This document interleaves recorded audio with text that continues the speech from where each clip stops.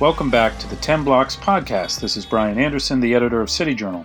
Joining me on today's show is Ralph Mangual, a City Journal contributing editor and a senior fellow at the Manhattan Institute. You can find him on Twitter at Rafa_Mangual.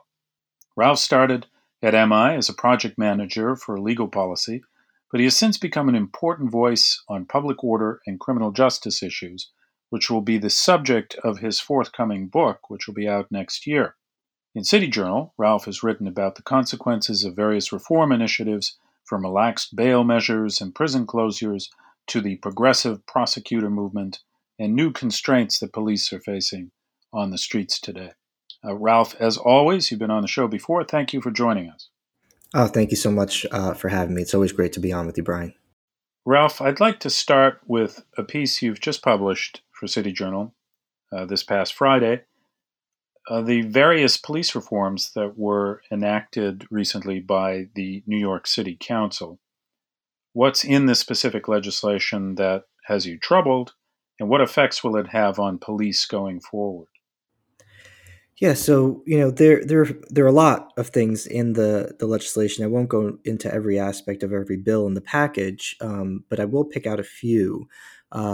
First, I mean, there's a kind of qualified immunity workaround that's in here. Now, qualified immunity is this weird, formally obscure legal debate that's been going on for quite a while, but it really came to the fore in the wake of the George Floyd incident in Minneapolis, where you had a lot of people sort of writing these pieces implying that Mr. Floyd's family might have trouble recovering damages from the government of Minneapolis because of this qualified immunity doctrine, which offers immunity to police officers when they're acting in the course of their duty and violates somebody's rights in a way that had not been clearly prohibited by prior precedents.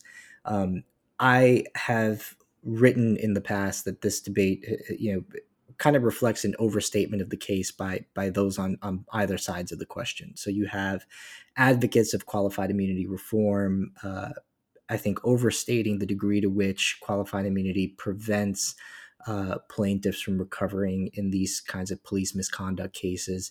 And on the other side, you have, sort of police unions overstating the degree to which police officers will be financially burdened by qualified immunity reform. And so what the city did was basically create a workaround so that it will now be more likely that police officers can be sued in their personal capacities. Now, that may not change a whole lot in the end, because in New York City, like in other jurisdictions around the country, New York City police officers are indemnified against personal liability by the city. However, there is some worry, within the rank and file that what we'll start seeing is the law department push back on indemnification and be more willing to fight officers on whether or not the particular conduct was actually in the course of duty, etc. Another thing in the reform package was something that would require police officers to now live within the 5 boroughs.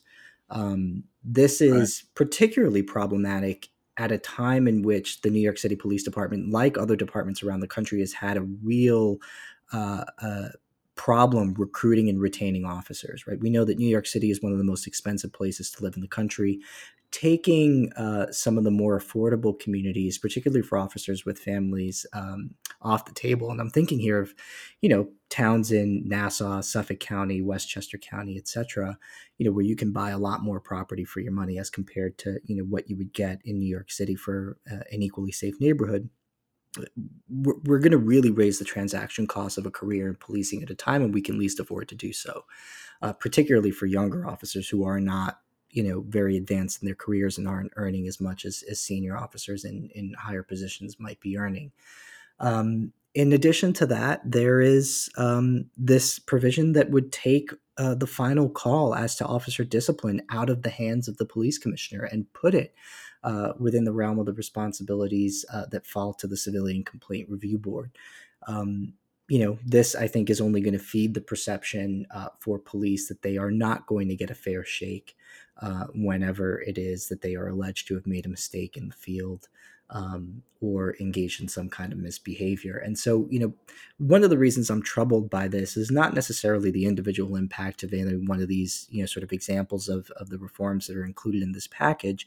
Um, but rather it's discouraging because it comes at a time in which New York City just closed a year in which homicides jumped to 45% and shootings nearly doubled. They increased by 95%, or 97%, I should say. What's also interesting is that homicides increased in New York City very, very slightly in 2018, year over year. They increased by 3 that year.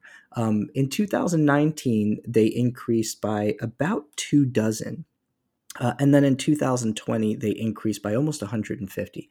And what we are seeing now is sort of the first time since the turn of the century in which we've had consecutive years in New York City of rising homicides. And of course, that problem is hyper concentrated in some of the city's most vulnerable neighborhoods. And when you see that happen, and this is what the city council is prioritizing, what it tells you is that there isn't a real constituency for law and order that has the city council's ear. And that's what's really troubling, is that rather than spend its political capital on things that might be calculated to decrease crime, the city council has really seen fit to just go full steam ahead on the reform front. And I think that is going to set us up for a particularly disappointing 2021. In our special issue, New York City Reborn, which is just out, you've got a bigger article looking at some of the other reforms that have been pushed through in recent years that, in your view, are contributing to this new crime environment. I wonder if you could talk a little bit about some of those changes that have also taken place, especially with regard to bail reform. Yeah, no, absolutely. I mean, one of the interesting things about this most recent reform package from the city council is that if you look at the rhetoric around criminal justice reform debates around the country, but also here in New York, you get this sense that criminal justice reformers are sort of fighting this, underdog's cause. That they are somehow, that somehow it's long past time, to start changing the law. When in fact, if you actually look at the city's recent history, there have been quite a few reforms enacted in recent years. And so just, to go over a few of them, I mean, in 2017, Brooklyn elected a new district attorney in Eric Gonzalez. He is one of the sort of stalwart figures in the so-called progressive prosecutor movement, who's used his office to decriminalize a bunch of different offenses to support the parole bids of those who've been convicted in cases within that office, and has increased pretrial diversion, including in gun cases. In addition to that, you've had Mayor de Blasio expand his own pretrial diversion effort, specifically the youth engagement track, which is meant for teenage offenders, expanding that eligibility for people who have committed even first degree robbery, which is troubling. At the state level, you've had the raise the age law, uh, a discovery reform, which has really raised the transaction costs of criminal prosecutions, but also, of course, as you mentioned, the bail reform, which went into effect on January 1st of 2020, and has really led to a particularly sharp increase in the number of people who are now spending the pretrial period out on the street, whereas you might have had more people in pretrial detention. The bail reform is particularly frustrating because, you know, New York City had been kind of using cash bail for a long time, and I think really put itself behind the eight ball by not doing, but by overly relying on a monetary release condition like cash bail, which was basically used as a way to keep particularly dangerous offenders behind bars. And the reason that bail had to be used to do that is because New York has always prohibited judges from considering dangerousness in pretrial release decisions. This is an archaic prohibition, in my opinion. And it's one that New York had the opportunity to get rid of when it did its bail reform. And it chose not to. So not only did New York State make it more likely that defendants will be released pretrial because they will no longer be eligible for bail. It also did that while maintaining the prohibition on the judicial consideration of dangerousness, which means that there really isn't any mechanism that exists anymore for judges, even one as inefficient as cash bail, for judges to keep dangerous defendants behind bars. And because COVID has sort of delayed the pretrial justice period, or elongated the pretrial justice period by delaying the sort of course of a criminal trial, you now have people who are likely high rate offenders who are spending a lot more time out on the street, uh, and I think we're starting to see some of the effects of that. And that's just sort of the tip of the iceberg. I mean, the state has been decarcerating at a rapid rate. I mean, Andrew Cuomo likes to brag that he has closed 17 state correctional facilities during his tenure, which is more than any governor in history. And of course, the police department has really stepped back on a number of fronts. You've had stops go down after the conclusion of the litigation when Mayor De Blasio took office. You've had arrests decline significantly since 2013, I think almost down 37%. So, there's been a real shift on all fronts with respect to crime and justice in the city. And what I fear is that the fact that this particularly large increase happened in a year that we had the pandemic is going to delay the process of people sort of second guessing themselves and starting to question whether some of these reforms may have contributed to what we've seen. I wonder if you could elaborate on that a little bit. New York hasn't been alone in terms of seeing rising crime. It's also happening in Los Angeles, Minneapolis, other cities. But the argument does come up that it has nothing to do with any of these criminal justice reforms or policing reforms. It's really just a result of the unnatural conditions of this past 2020 with the pandemic, and the subsequent lockdowns to control the COVID-19 outbreak. That this created a kind of situation where you would have higher crime. I wonder what you say to people who are making that argument.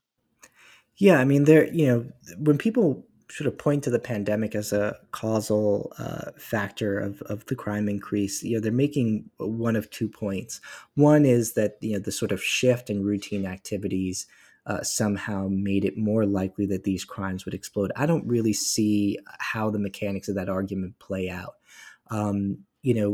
I can understand why the pandemic would lead to a decrease in, say, um, commercial robberies, because after the shutdown, a lot fewer businesses were open, and so you wouldn't have seen as many holdups of places with cash registers, etc.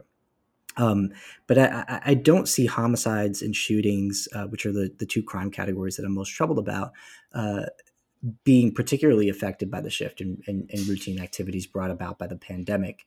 One of the other arguments that they make is that the pandemic's economic effect has really brought this about. That what we're seeing are really just crimes of desperation that are a function of how much people have lost jobs, and how much income they've lost out on. And again, that's another argument that doesn't really seem to hold water in my view. I mean, if you go back, including in New York's history, what you'll see is that there's a very tenuous, if at all discernible, relationship between socioeconomic indicators and crimes like shootings and homicides. In 1989, the year before New York City set its homicide record, which was 2,262 murders in 1990, the poverty rate was actually slightly lower than it was in 2016, which is the year before New York City set its record low for homicides, which is 292. The idea that the pandemic driven unemployment was behind the crime spike. I just don't find to be a particularly strong argument. And as for other cities that saw crime increases, I think you'll find a lot of similarities in terms of the policy levers that have been pulled between New York and places like Los Angeles and Minneapolis, which of course defunded their police, and other places that have elected progressive prosecutors and have decarcerated or enacted bail reforms, like in Chicago.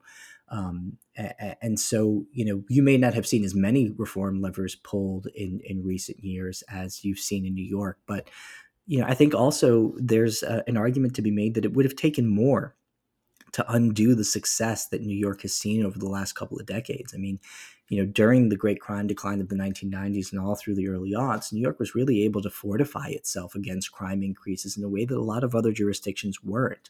So that the city, I think, was a lot less vulnerable to crime increases in response to shifts in criminal justice policy than other cities were. So that it took, a lot more straws to break this proverbial camel's back than it may have taken in other cities. In the 90s, Americans fed up with crime in the streets. They finally said enough. They elected reformers, including Rudy Giuliani in New York, who drew on new ideas to reduce crime and, really ignited an urban revival that lasted 2 decades, 3 decades, really. Today, as you mentioned earlier, there doesn't seem to be a constituency for tough on crime policies, at least in a place like New York. So that era of the 90s seems far away. Will we have to undergo a longer crime wave before more sober minded criminal justice policy can return? I mean, I hope not. I hope not, but I fear that's the case. I think one of the things that we're experiencing is just, um, you know, uh, when crime was brought under control in the 90s. By the time we got to the late 90s and early 2000s, New York had become a much more attractive city for people to send their kids to college in, for people to take their first jobs after university in. And so I think we have a lot of people living here today who've been here for a while, but who weren't here during the bad old days, who don't really understand what that was like. And then I think you also have some people who were here who just have forgotten. The lack of temporal proximity to that era, has clouded their memory, and I think the city's resilience in the fight against crime over the last 2 decades has made a lot of people, I think, overconfident. I think those are definitely two things that we're seeing. But I think more than anything else, this sort of resistance to being to arguments that reforms might be driving some of these increases is really just a function of a very sincere subscription to the idea that the criminal justice system is not a force for good, and that whatever benefits were brought about at the hands of the criminal justice system in the 90s just wasn't worth the costs. I think there are a lot of people who sincerely believe that and who are making that argument. And what those people are essentially doing is proposing an experiment. What they're saying is we should try something that's never been tried before rather than do what we know has worked before. And it's just not an experiment I think is particularly wise. And it's one that, again, if it goes bad, it is going to fall disproportionately on the shoulders of the people who are least well positioned to deal with that. And ironically, it's going to fall on the shoulders of people in whose name a lot of these criminal justice reforms have been proposed. And that's been one of the sort of most frustrating aspects of this. I mean, if you look at the demographic breakdowns of who's really suffered the brunt of this crime increase, I mean, since 2008, you can go back that far. And what you'll see is that 95% or more of shooting victims in New York City have been Blacks and Hispanics. Last year, it was more than 96%. And so when you have a big jump in that crime category, what that tells you is that, it's going to be a very specific group of New Yorkers who are going to suffer.